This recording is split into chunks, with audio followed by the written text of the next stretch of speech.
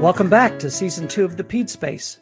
I'm Carrie Redd with Palette Life Sciences. If you haven't already, subscribe to the PedSpace on Apple, Spotify, or Google Podcasts to be notified when a new episode is released.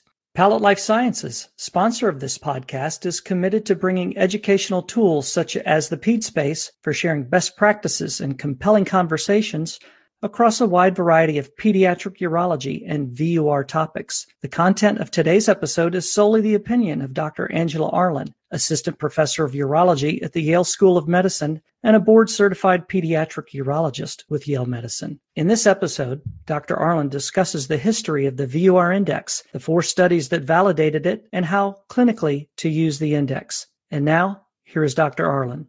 The true incidence and clinical significance of vesicoureteral reflux are unknown. Traditionally, obtaining a VCUG has been considered routine in the evaluation of children with a history of either febrile urinary tract infection or antenatal hydronephrosis, as up to 40 and 20% of these patients, respectively, may have urinary reflux. More recently, the utility of aggressive diagnosis and subsequent management of all reflux has been questioned, with a more selective approach increasingly gaining favor in practice and in the literature.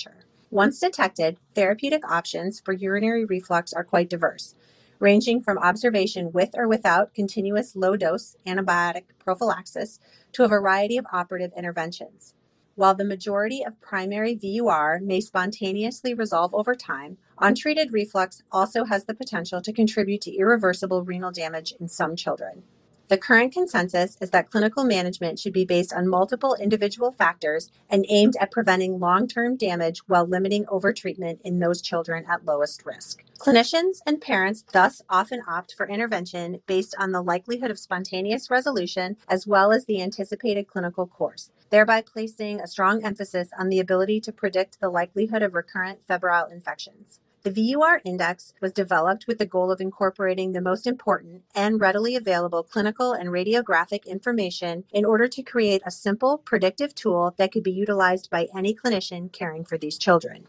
In creating the index, all included patients were required to have had at least 2 VCUGs within 3 years of age to provide a timeline whereby children who may have undergone early surgical intervention or simply observed without further radiographic imaging would be excluded from study. Children with secondary VUR, solitary kidney, multicystic dysplastic kidney, horseshoe kidney, ectopic ureters, posterior urethral valves, or ureterocele were also excluded from study. Gender, age at VUR diagnosis, ureteral anomalies, indication for VCUG, timing of reflux, laterality, reflux grade, and ultrasound abnormalities were all included in the initial model. Gender, VUR grade, timing of reflux, and the presence of ureteral anomalies retained statistical significance, with timing of reflux determined to be the most important with regards to resolution over time.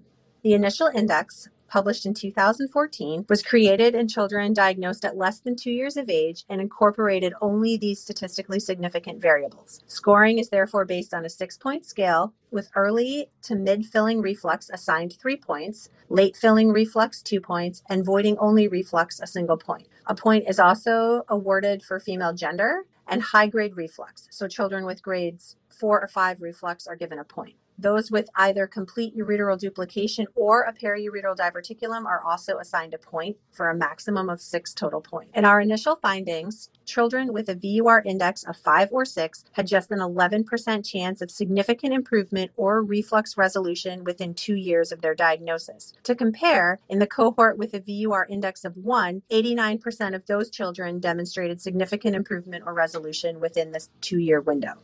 We then performed a multi-institutional validation study to confirm the discriminatory power of the VUR index in predicting resolution rates in these young children. Remember, all these initial patients were diagnosed with primary reflux before the age of 24 months. In the validation cohort, patients with a VUR index of 1 had an 88% chance of improvement or resolution over 2 years, compared with just 14% of those children with a VUR index greater than 5, mirroring the results of the initial study. This was followed by validation in pediatric patients diagnosed with primary reflux at 2 to 17 years of age. Again, similar resolution curves were observed. Since pyelonephritis and its potential sequela are what causes concern in children with VUR, rather than just the presence of reflux itself, we moved on to assess the utility of the VUR index in identifying those children at increased risk for breakthrough febrile urinary tract infections. VUR index was analyzed compared to grade, given that grade remains the gold standard reflux descriptor. In following children with primary reflux while on prophylactic antibiotics, probability curves for breakthrough UTI were generated based on VUR score as well as on VUR grade. For example, a child with a VUR index of 5, which could be a little girl with newly diagnosed left grade 4 reflux during early filling with no ureteral anomalies, so she would have been given 3 points for early filling reflux, a point for female gender, and a point for high grade reflux, would have a 30% probability of a breakthrough febrile infection compared to less than 5% chance for a patient with a VUR index of 1.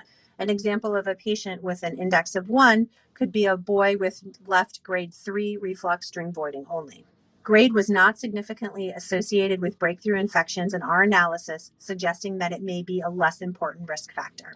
We hypothesize that the VUR index may be more predictive of infection given the known impact that both gender and bladder volume at which reflux occurs have on infection risk, while grade is more reflective of upper tract anatomy.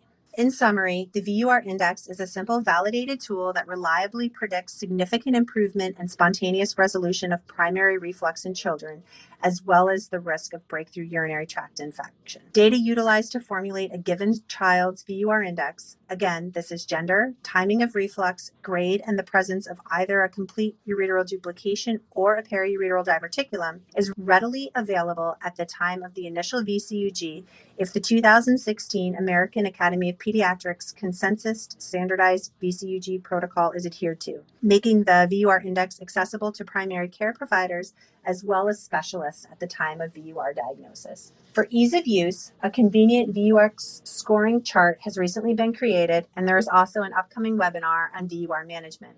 Despite the tendency of reflux to improve or resolve over time, a subset of children with persistent VUR remain who are at risk for recurrent pyelonephritis, as well as the potential sequela from renal injury. The VUR index allows for all clinicians to provide more individualized patient care with the goal of identifying and treating these at-risk children. Thank you.